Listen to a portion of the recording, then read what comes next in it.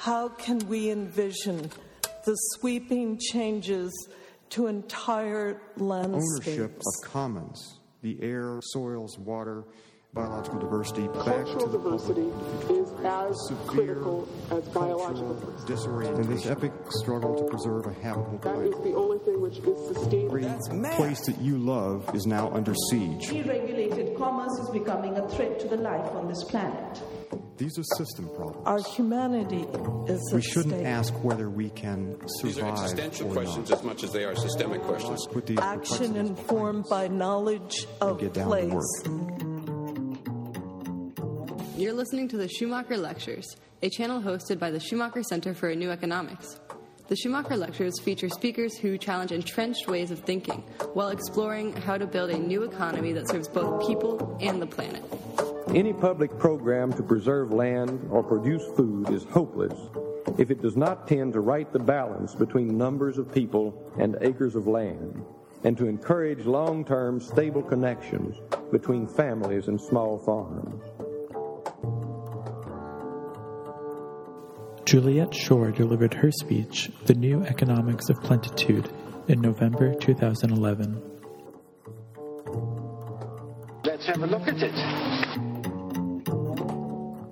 It's a great pleasure and a very distinct honor to be here. I have been long a fan of the Schumacher Institute, of the incredible work that has been done over the last 30 years in Western Massachusetts, a place that's very dear to my heart and a former home.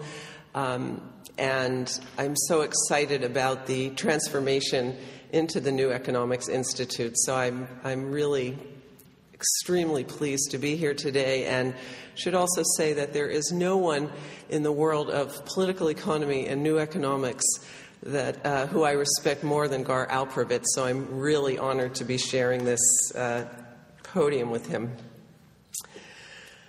So the first thing I want to say is, wow.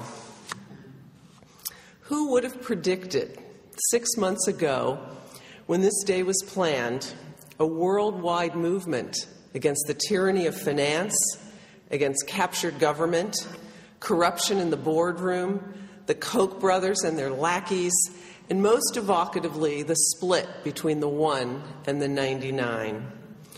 This week, 70 students walked out of my former colleague Greg Mankiw's introductory economics course, Ec 10 at Harvard, complaining that it is biased, more an indoctrination than a genuine learning experience. What a difference an occupation makes. Back in April, when I was invited here, one would have been rightly pessimistic and perplexed about the economic conversation. The Republicans had recently taken over the Congress, and politics was getting even uglier than usual. The unemployed were painted as parasites, unwilling to do an honest day's work. The EPA was identified as the cause of economic stagnation. Scott Walker, John Kasich, and Rick Snyder had unleashed shock doctrine on their citizens and their unions. Deficit talk was heating up, and before long, we were into the debacle of the summer standoff on the debt ceiling. The shift to the right felt as inexorable as it felt insane. But if the history of economic discourse in times of distress teaches us anything, it is how volatile the conversation can be. The first 6 months after the collapse of 2008 was another lesson in changeability. $50 trillion in wealth had just disappeared, literally overnight, and the orthodox model of rational and quote-unquote free markets was facing its most serious crisis of credibility since the 1930s. The system had failed, and spectacularly so. We were discussing the need to nationalize the too-big-to-fail banks. We were talking about massive infusions of public monies to stabilize output. The environmental movement was winning billions in subsidies for clean energy and green jobs. Within 6 months of the crash, only 53% of American adults would agree that, quote, capitalism is a better system than socialism. 20% preferred socialism, by which I think they mean Western Europe, and 27% were not sure. Adults under 30 were evenly divided between capitalism and socialism as their preference. But as conditions stabilized, the status quo reasserted itself quickly, and the window that had let in the breath of fresh air slammed shut. And so today's gathering to honor the father of new economics, Fritz Schumacher, is particularly apt. For our ability to make gains during the opening that the Occupy movement has created, as well as future openings, will depend critically on articulating an alternative to the business-as-usual economy. And I believe that Schumacher's vision, in broad outlines, if not its details, offers our best possible guide. I will only briefly review the situation in which we find ourselves, for its contours are well known to this audience. First, global capitalism in much of the global north has become grossly dysfunctional. Income and wealth are concentrated not just at the very top, but the very, very, very top. Finance runs amok, unemployment has collapsed, particularly in the U.S. Elites are abandoning the national economy. In 2010, U.S. corporations created 2.5 million jobs, but 1.5 million of them were outside the borders. The housing and labor markets are in a deflationary embrace, each contributing to the other's woes. Without a major shift in either policy or practice, i.e., if we continue with BAU, business as usual, the U.S. is likely facing years of stagnation, high unemployment, worsening inequality, and rising poverty. One reason is that the engine of recovery for the past 3 decades, the consumer, is no longer capable or willing to play this role. Consumers have responded to the downturn by making major adjustments in their attitudes to spending, debt, and lifestyle. They've had, quote, goodbye Homo economicus epiphanies. They articulate a shift from a spending culture of me to a culture of we, from status-oriented purchases to re-engaging with the differences between needs and wants, a distinction that all but collapsed in the spending binge coming up to the crash. They're saving more, spending less, and saying that the American way of life is not sustainable either financially or ecologically. The standard progressive response in such a situation is Keynesian. Prime the pump with government spending to spur demand and create jobs. The faster, the better. While this approach is hardly popular among elites, its opponents are mainly wrong-headed antagonists of deficit spending. But there's another, more powerful critique of Keynesianism from the left, which is that it, like macroeconomics in general, is wrong to advocate indiscriminate outlays. Keynes's famous example of burying bottles with banknotes and paying people to dig them out as a way of priming the pump shows the absurdity of spending for spending's sake.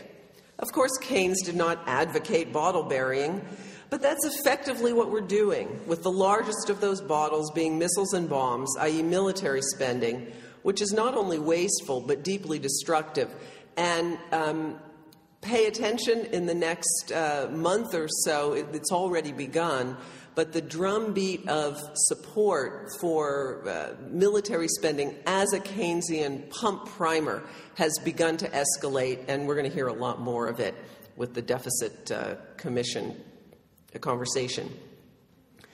At a time when we have multiple urgent human and ecological needs, we should not be wasting resources, even idled ones, on activities that fail to enhance human and planetary well-being in significant ways, as, for example, road building. This bankruptcy of macroeconomics, I believe, is well appreciated by the public, with whom the progressive Keynesian message has absolutely failed to resonate. New Deal 2.0, favored by many of my good friends and progressive economists, feels anachronistic. While Keynesianism is certainly better than neoliberalism, it's a far cry from the new economics. One reason is that it fails to address the unequal distribution of property. Concentrated property not only produces unfair distributions of income, but yields captured government. As we radical economists of the 1960s and 70s stressed, we need not just a democratic political system, but a democratic economy. The fact that we have neither is at the core of our contemporary dysfunction. Anticipating that Gar will be speaking on this issue in his remarks, I'm going to move on to the second major challenge facing the new economy. As is well known in this room, humans are currently on a dangerous, indeed a terrifying path of climate destabilization, ecosystem derangement, and biodiversity collapse. We are facing a future of food shortages, water scarcities, and extreme weather. Reversing our current course is an imperative and monumental task made harder by the likely rise of population from the 7 billion realized this week to 9 billion, with most of that increase in the global south. One hopes that these additional 2 billion will be consuming energy, food, and manufactured goods at higher rates than their national counterparts, also majorities of whom are poor in many countries. And with over 1 billion people currently inadequately fed and more than half the global population living at $2.50 a day or less, the solutions put forward by new economics must be compatible with considerable increases in the ecological space afforded to the low-income populations of the South. And yet we're already in ecological overshoot. The current situation makes it even more difficult to solve that problem, which in itself, without any other context, that in itself is a monumental task. But the current economic situation makes it much more difficult to move forward on the ecological front. Historically, environmental legislation has been understood as a, quote, luxury good. The economic downturn has already impeded progress on a climate agreement. But we do not have the luxury of waiting for people to feel rich again, because that's unlikely to happen anytime soon in this country and in Western Europe. The global community requires then what we might call a trifecta that dramatically reduces eco and carbon footprints while solving the economic problems of the North and raising the standard of living of people in the global South. Reduce eco-impact, expand consumption for billions of people, solve our own economic distresses. These three issues are linked in a number of ways. Perhaps the most important is that the conventional solution to the latter two, stagnation and inequality in the North, global poverty in the South, the conventional solution to those exacerbates the first, namely ecological overshoot, climate destabilization. Unemployment and poverty are typically addressed by raising the aggregate rate of growth of the economy. But growth is at the core of ecological degradation. Indeed, the only countries who have managed serious decarbonization are those of the Soviet bloc, whose economies collapsed in the 1990s. No other economies have managed, of any size, have managed to decarbonize, absolute decarbonization.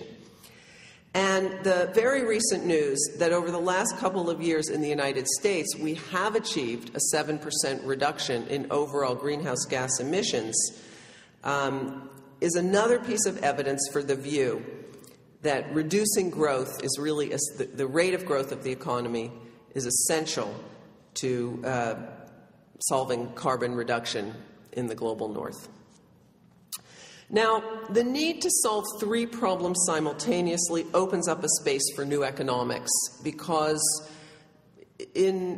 typically when you are faced with a multitude of problems which typically are solved in contradictory ways, staying within the current system fails to do it, because the system is set up so that each of these are, in some sense, a trade-off of the other.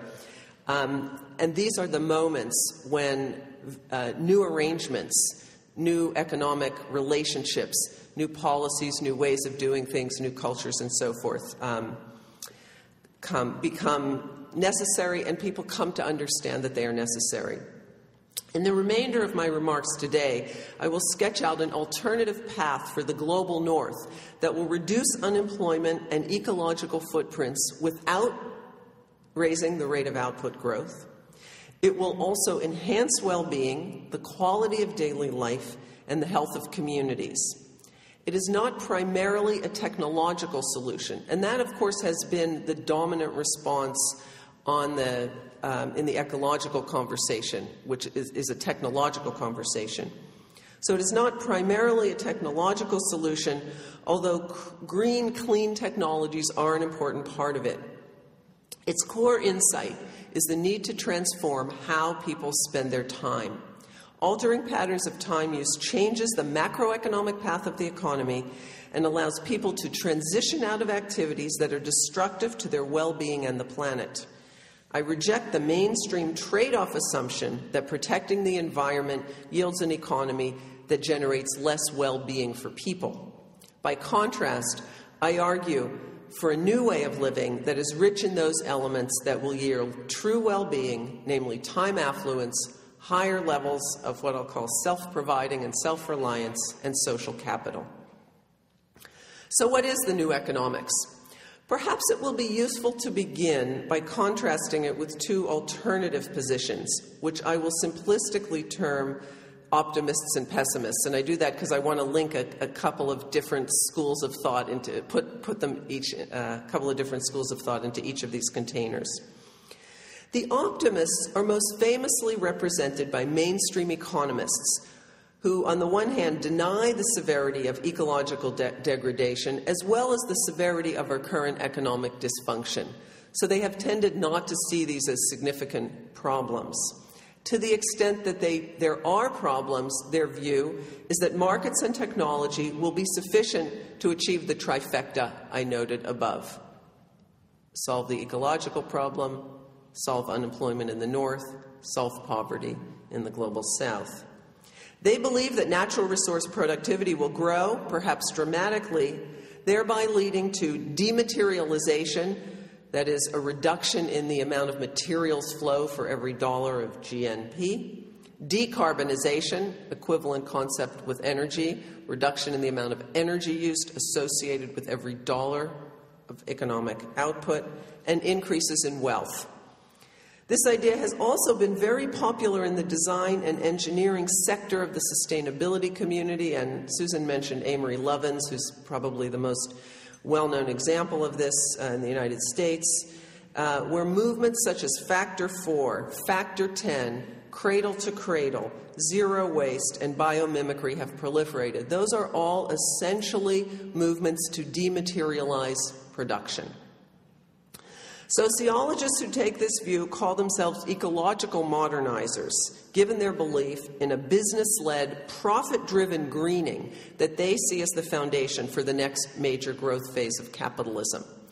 So these three groups all link up, basically arguing that the growth process itself, if we do it right, is what will lead us to an ecological solution. And great, along the way, we're also going to get more jobs, because as we grow more, we get more jobs. In contrast, of course, to an emerging discourse of critique of growth, which sees it as very much at the core of our problems. Now, I'm not going to go into a lengthy discussion about this debate, but I do want to note that dematerialization, decarbonization, and the idea of de-linking between ecological degradation and output growth, growth in GDP, has not been achieved except at small scale. So we can see individual companies who've had big dematerialization. We can see some small countries that are making some progress on this. The most successful region in terms of the evidence on dematerialization since 1980, when we first started talking about this, is, of course, Western Europe, who's have had, on conventional measures, fairly modest increases in materials use, fossil fuel use particularly. And as you know, they instituted a lot of measures in the 1970s to reduce fossil fuel use, to increase efficiency, and so forth.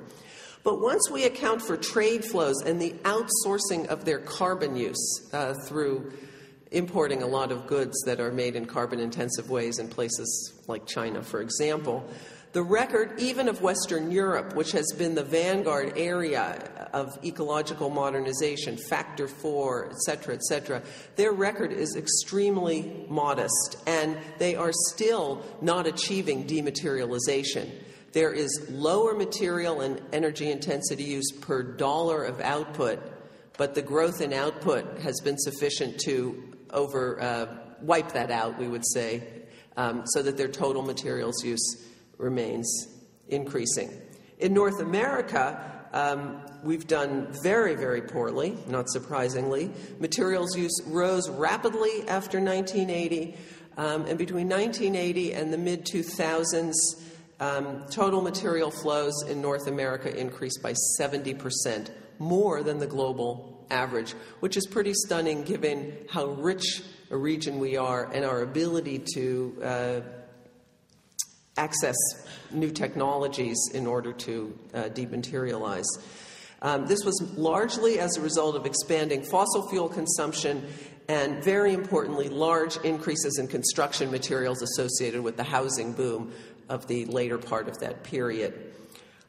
On a global scale, materials inflows increases were about 45% over this period, so a quite significant increase in the last 25 years. Globally, emissions are still accelerating, materials use continues to rise, and delinking of materials and value, of economic value, dollars, GNP, remains mostly an aspiration. Indeed, the energy intensity of the global economy, that is, energy used per dollar of GDP, actually rose in 2010. And that's a very disappointing and stunning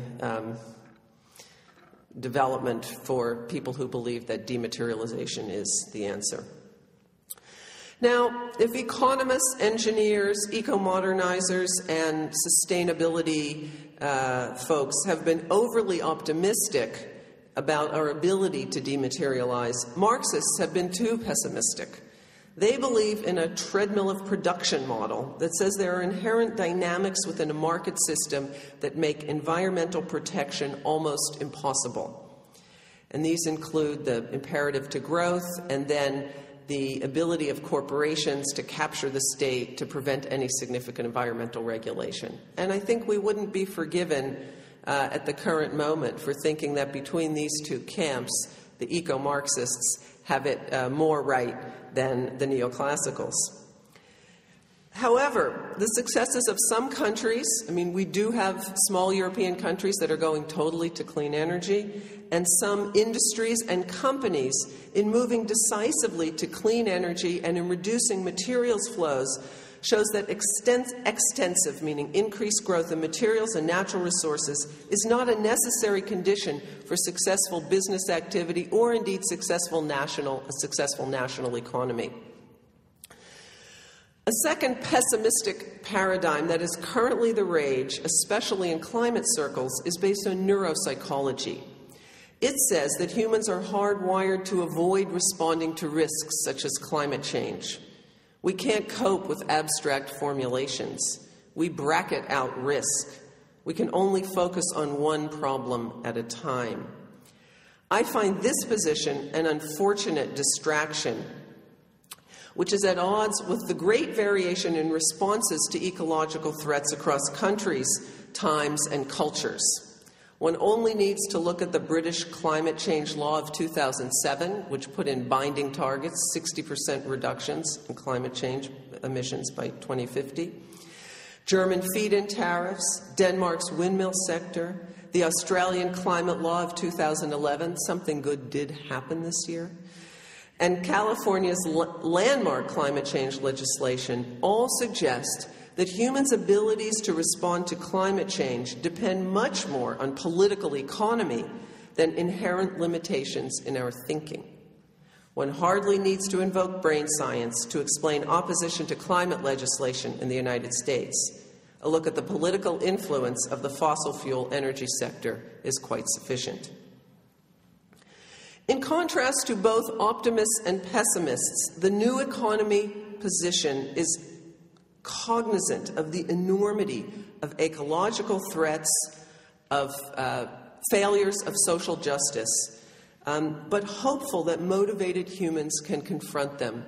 So new economics is in the middle between these two positions. It takes the pessimism of the Marxists and the optimism of the economists and designers. In the United States, the new economy movement is made up of sustainability activists, ethical or conscious consumers, low-income inner-city residents whose communities have been delinked from the formal economy over decades, the newly unemployed, and young people involved in consumption sharing and a commons philosophy. It includes groups such as biological pioneers, transition towns, of course, the Schumacher Institute and local currency efforts, Business Alliance for Local Living Economies, urban food growing, and much of the alternative food movement, the do-it-yourself community, and economic justice groups. It also includes a segment of the information technology world which merges sustainability and commitment to open source practices in a movement called the open source hardware movement, the analog to open source software, which is involved in permaculture, construction, energy generation, and small-scale manufacturing. There's also a parallel set of activities on the consumption side, and that's one of the areas that I do research on. These include local and internet-based sharing of toys, clothing, appliances, and other consumer goods swapping, car and ride sharing, couch surfing, supper and soup collectives, community gardens, land shares and CSAs, to mention just a few. There is tremendous social innovation around concepts of sharing, commons, barter, informal exchange, neighborhood exchange, reuse, and resale. And of course, the Schumacher Institute has been absolutely at the forefront of all of this long before the rest of the country jumped on the bandwagon. Prevailing economic conditions, by which I mean that people are relatively cash poor in comparison to a boom time. Cash poor and time rich, because there's lots of unemployment and underemployment. These current economic conditions are conducive to growth in these practices because they tend to be more time-consuming than the buy everything new at the mall model of goods procurement. Most share a commitment to local, small-scale, low-impact production and consumption, to expanded motivations for economic activity other than just making money and self-interest, and to enhancing social connection and community. And finally, to a rejection of the dominant consumer culture. Let me turn now to sketch out two key components of how the new economy could function. The first involves a withdrawal of labor from the formal economy and a resulting decline in average annual hours of work per employee. And you'll see, as I talk about why I think this is so important to actually realize these, what are now many wonderful local innovations, and sometimes they're not local if we're talking about things like couch surfing, they're actually global, but individual innovations, how do we build them up scale them up to a macroeconomy who functions on these principles and whose actual functioning is really significantly different from the current macroeconomic functioning, and which solves the three problems that I started with. So, number one is a withdrawal of labor from the formal economy, declining average annual hours of work. And number two is the expansion of the local economy, and this is the more familiar part of my talk, obviously, here, including both the do-it-yourself production sector and a growth in entrepreneurial activity at the small scale. Now, before the downturn, the United States had been on a trajectory of rising hours, with average annual work time per employee increasing 240 hours between 1973 and 2006. So that's about 5 additional weeks of work per year on a 40-hour work week. That's per person. On a family basis, the increase was much larger because you also had increases in the average number of earners per family. So there we're talking about 300 to 500 hours, depending on the form of the ages of the family that we're talking about and so forth. So big increases in work devoted to the market over this period. Longer schedules propelled growth in GDP and also climate emissions and ecological degradation. Overwork created stress, impaired family life, and undermined community, as well as reduced political and civic engagement. And these are all trends that you've heard a lot about over this period, because there's some of the big stories of the U.S. economy over the last 40 years. By contrast to that story of overwork, which was the experience of the median American over this period and the average American, many new economy practitioners have marginal attachments to the formal economy. They may be downshifters, homesteaders, small business people, voluntary simplifiers, early retirees, or late entrants into the labor force.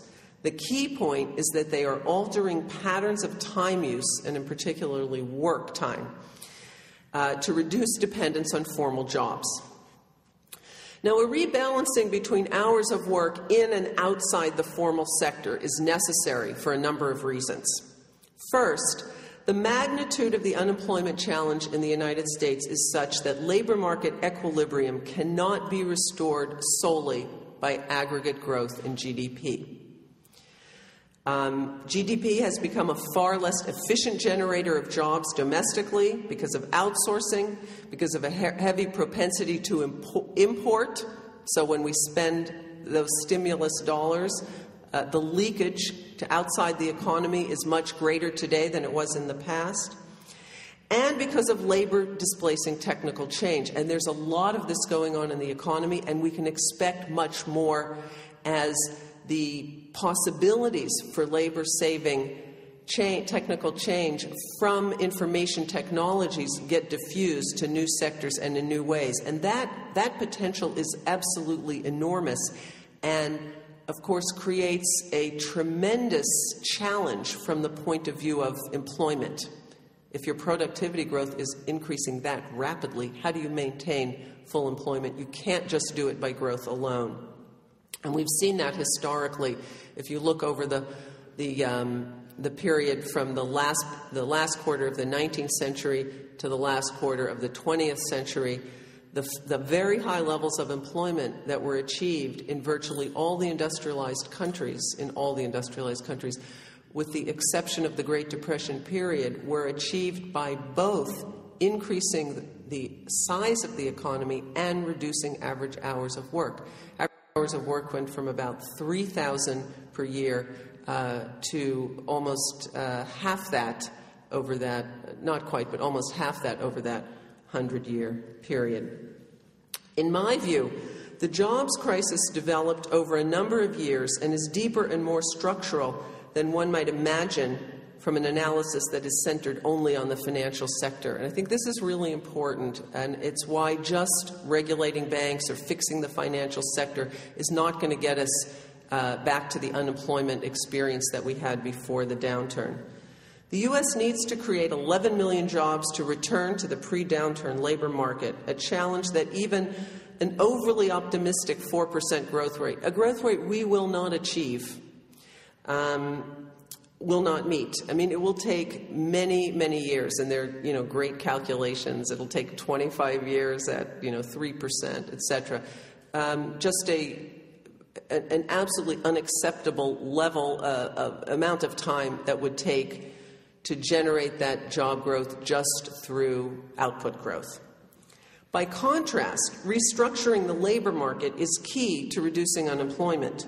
Using short-time schedules to avoid additional layoffs, hiring new workers on 4-day work weeks, instituting voluntary programs to trade income for time for higher income workers, job sharing, and early retirement rather than the reverse, which is what we're talking about, keeping people in the labor market for more years, a crazy conversation at a time of mass unemployment. These are some of the kinds of changes that will yield shorter average hours per employee and per person. Shorter hours of work also reduce the ecological impact of the economy because time-rich households shift to lower-impact forms of transport and consumption.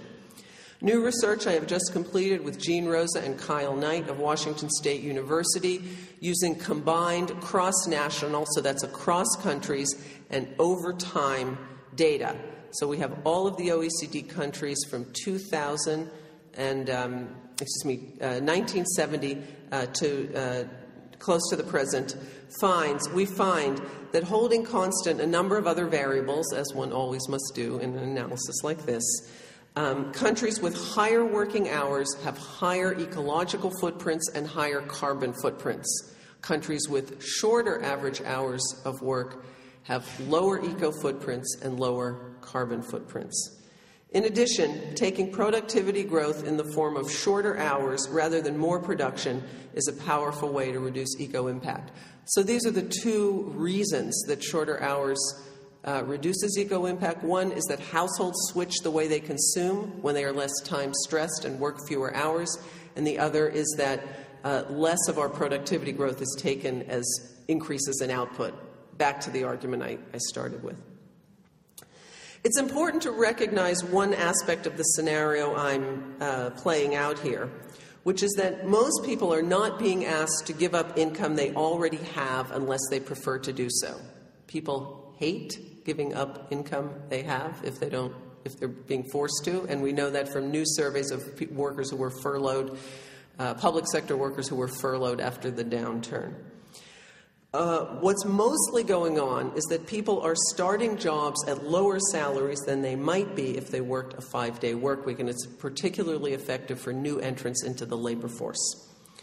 Furthermore, if we build in the principle of using productivity growth to fund reductions in work time rather than bankers' lavish lifestyles, which is where a very large portion of the national productivity growth has been going over the last couple of decades, people will experience steady, that is, stable incomes with rising leisure time.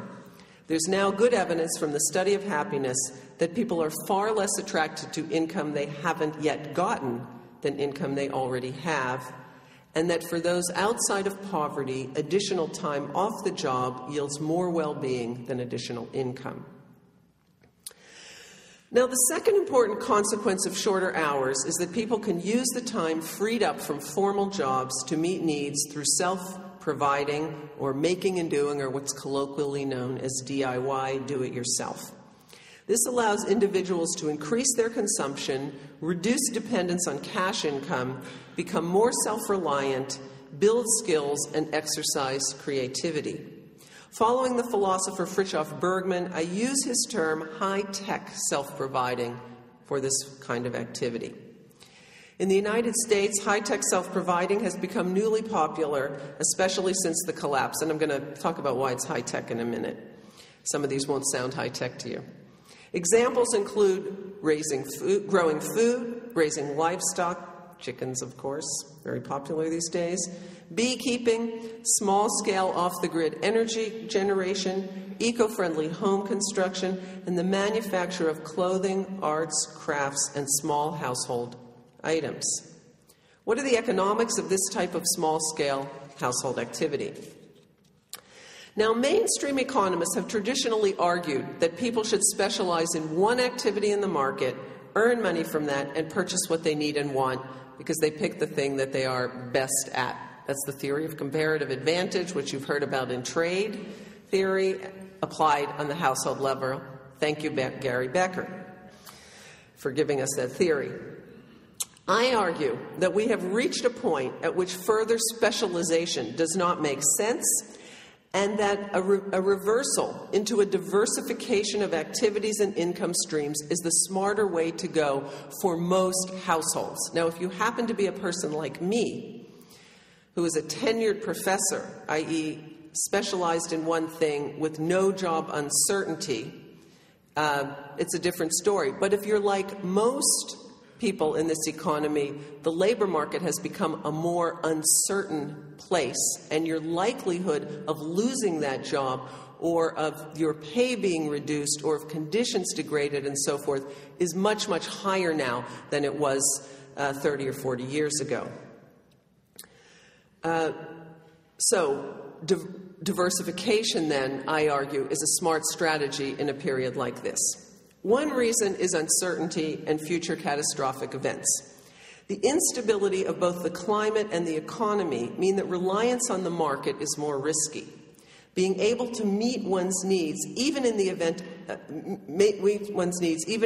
of market collapse and climate catastrophe, is a smart strategy. Doing that on a community level is even smarter than on an individual level, and initiatives such as transition towns are directed to this type of self-reliance. I mean, that's just kind of obvious. But in addition to its insurance function, there are other reasons to think that a rebalancing between the market and, let's call it, the informal sector, this self-providing sector, makes sense. One is that the productivity potential of hours worked outside the market has increased dramatically. This is not your grandmother's DIY. Are you knitting? Yes. So, and I always say, but some of it is your grandmother's DIY. If self-providing meant going back to the technologies and ways of doing things from the 19th century, mainstream economists would be right. And I'll just put in a little aside here about Fritjof Bergman, who is, someone who has written on this. He's the person I took the term from. He was an assistant professor of philosophy at Princeton and was a great devotee of Thoreau, Henry David Thoreau, and wanted to replicate what Thoreau had done. And so he moved up. He got a leave from Princeton. He moved up to southern New Hampshire and moved into a cabin where he was splitting all his own wood, doing everything self-reliant. And it was a horrible, horrible cold winter. And it was backbreaking, mind-numbing, just a terrible experience for him. And he left before the 2 years were over. And the lesson that he learned from this is self-providing is great. Let's do it in ways that minimize the use of drudge human labor. And that's where the high-tech part of it comes in. This is not advocating going back to winters in New England, chopping your own wood, except for the part of your time when you enjoy chopping the wood, which people do. And then Bergman set out to work on a series of innovations, technical innovations, that would allow people to meet their basic needs with minimal human labor. In food, in energy, in transport. And he has wonderful examples of, he's worked with engineers and so forth, designers, to get great examples of this in each of these areas. There are now newly available technologies, knowledges, and web-based innovations that enhance the productivity of labor at a household or community level. And that's the high-tech part of this. Living wall gardens, hypercars, little microgenerators, etc. We are all aware of these new innovations in the realm of information, in software, and culture.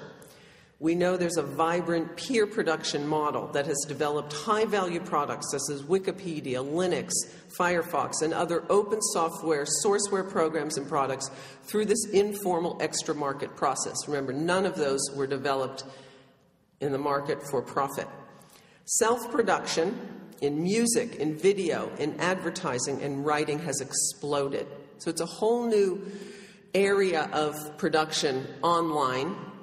People are learning new skills, they're enjoying the opportunity to be creative, and they're producing real value to be used and shared by others.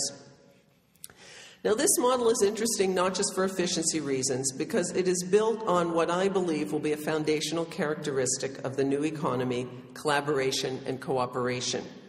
The peer production model does not rely solely or even mainly on self-interest, at least in any narrow understanding of the word. People are not motivated to contribute to Wikipedia or Linux or Firefox solely or even mainly to make money, and many of them there's no money involved. But they contribute for a variety of reasons, including to feel useful, to build their reputations, to be creative, and to be connected with others.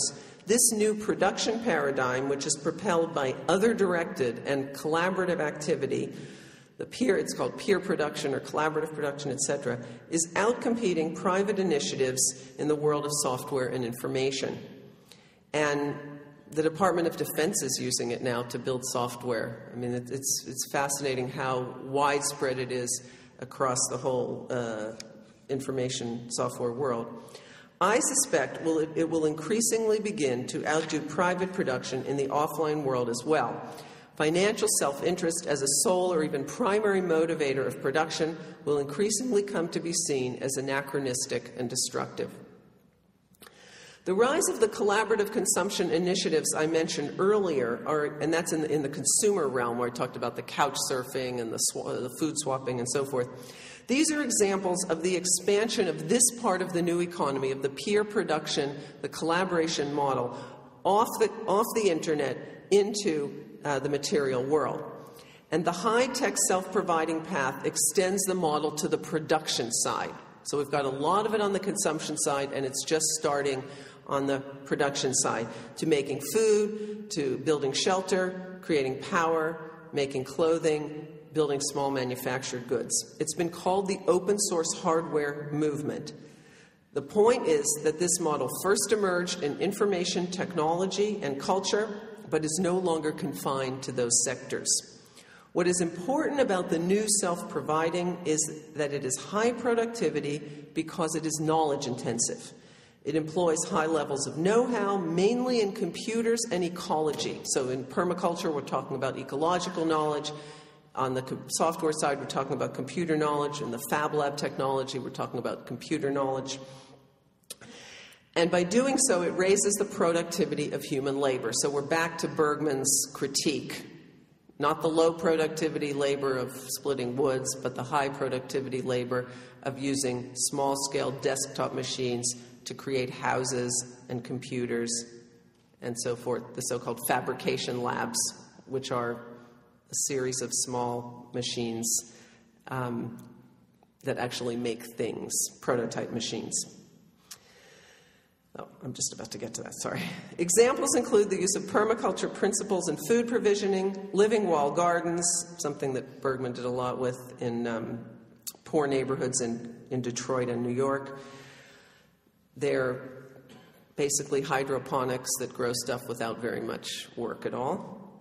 Small-scale energy generation and small-scale machinery found in the so-called Fab Labs. While some might wonder if Schumacher would have approved of the high-tech aspect of this vision, I believe the answer is yes. After all, his concept was appropriate technology, and the digital revolution has changed what that means in, I believe, exhilarating and liberating ways. But there's another reason Schumacher would be pleased. The model of retrieving labor time from the market and putting it to work at the household and community level to self-provide also makes sense because the economics of scale have changed. What computerization and the development of the web have done is to make small-scale production much more efficient, particularly if it is heavily networked. This point is of vital importance. The rise of information technology has transformed micro-enterprise from a romantic throwback to a smart 21st century institutional form. Indeed, the massive command and control entities that we call corporations no longer possess the economic advantages they once did. Small companies are where the dynamism and employment growth is located. If we extend that insight farther, we can see that there are new possibilities at the household and local level for engaging in high productivity economic activity. What becomes possible is a synthesis of the pre-modern household form and modern technology.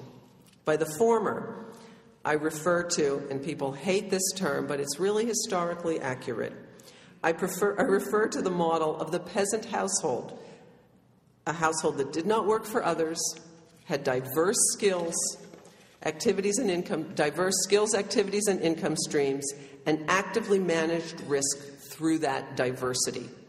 Now, peasants were poor, and that's why people don't like to think of it, but it's a kind of post-industrial peasant model of a small enterprise economy. A key aspect of self-providing activities is that they are low footprint and therefore a central contributor to reducing eco-impact. And here we are back to our trifecta. Furthermore, as people learn how to make things, they develop skills and affinities for particular activities and products and then turn these into businesses and careers. And we've seen a lot of this happening in this world. Self-providing becomes one mechanism for expanding a sector of green businesses with a variety of ownership forms, cooperatives, partnerships, B Corps, which become the basis of a new sustainable economy. High-tech self-providing is a transitional strategy for an exit from the highly destructive capitalist firms that now dominate the economy. Of course, this is a complex process with a difficult politics, and I'm hopeful we'll get to talk about that more during the day. I know Gar will talk about the role of the state in a new economics transition, and that's really central. What I offer here is more just its economic outlines and the first steps of a transition that can get us there. What I find most exciting about it today is that far from being mainly a paper blueprint, it is a living, breathing, expanding, successful movement of people who are forging a new economy from the ground up. And this brings us back to Occupy, which is the latest, most spectacular, and most magnetic example of the new economics we have today. By insisting on deep democracy, ecological practice, and radical egalitarianism, this movement is modeling key features of what the new economy can, and I believe will be. It has catapulted us out of the spiral of corruption and despair that has been dragging the country down for the last few years. For this, we are grateful, hopeful, and excited about its role in propelling us forward to the new economy. Thank you.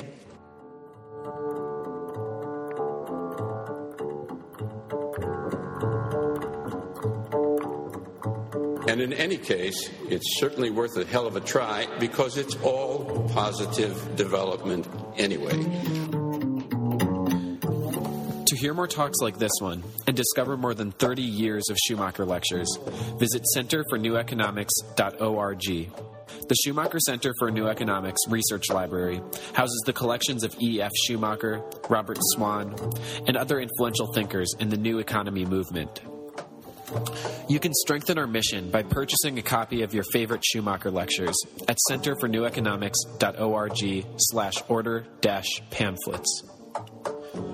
Our work is supported by listeners like you. You can donate to our cause at centerforneweconomics.org/donate. This library and the Schumacher lectures capture powerful voices for economic reform. Voices with the strength to move and inspire. They frame and inform action, but are not themselves the action. At a time when our Earth is in crisis and our communities face complex challenges, we are all charged with creating solutions. The Schumacher Center's applied work seeks to implement the principles described by these speakers within the context of the Berkshire Hills of Massachusetts. This work includes crafting innovative leases that share equity and improvements while holding land in community trust. Building Berkshares, a local currency designed to democratize monetary issue and keep money circulating in the region. And engaging citizens in supporting the development of regionally appropriate businesses, creating local jobs while retaining local ownership and control. You can support our work in a new economy by making a donation at centerforneweconomics.org/donate. Or call us at 413-528-1737 to make an appointment to visit our research library and office at 140 Jug End Road, Great Barrington, Massachusetts.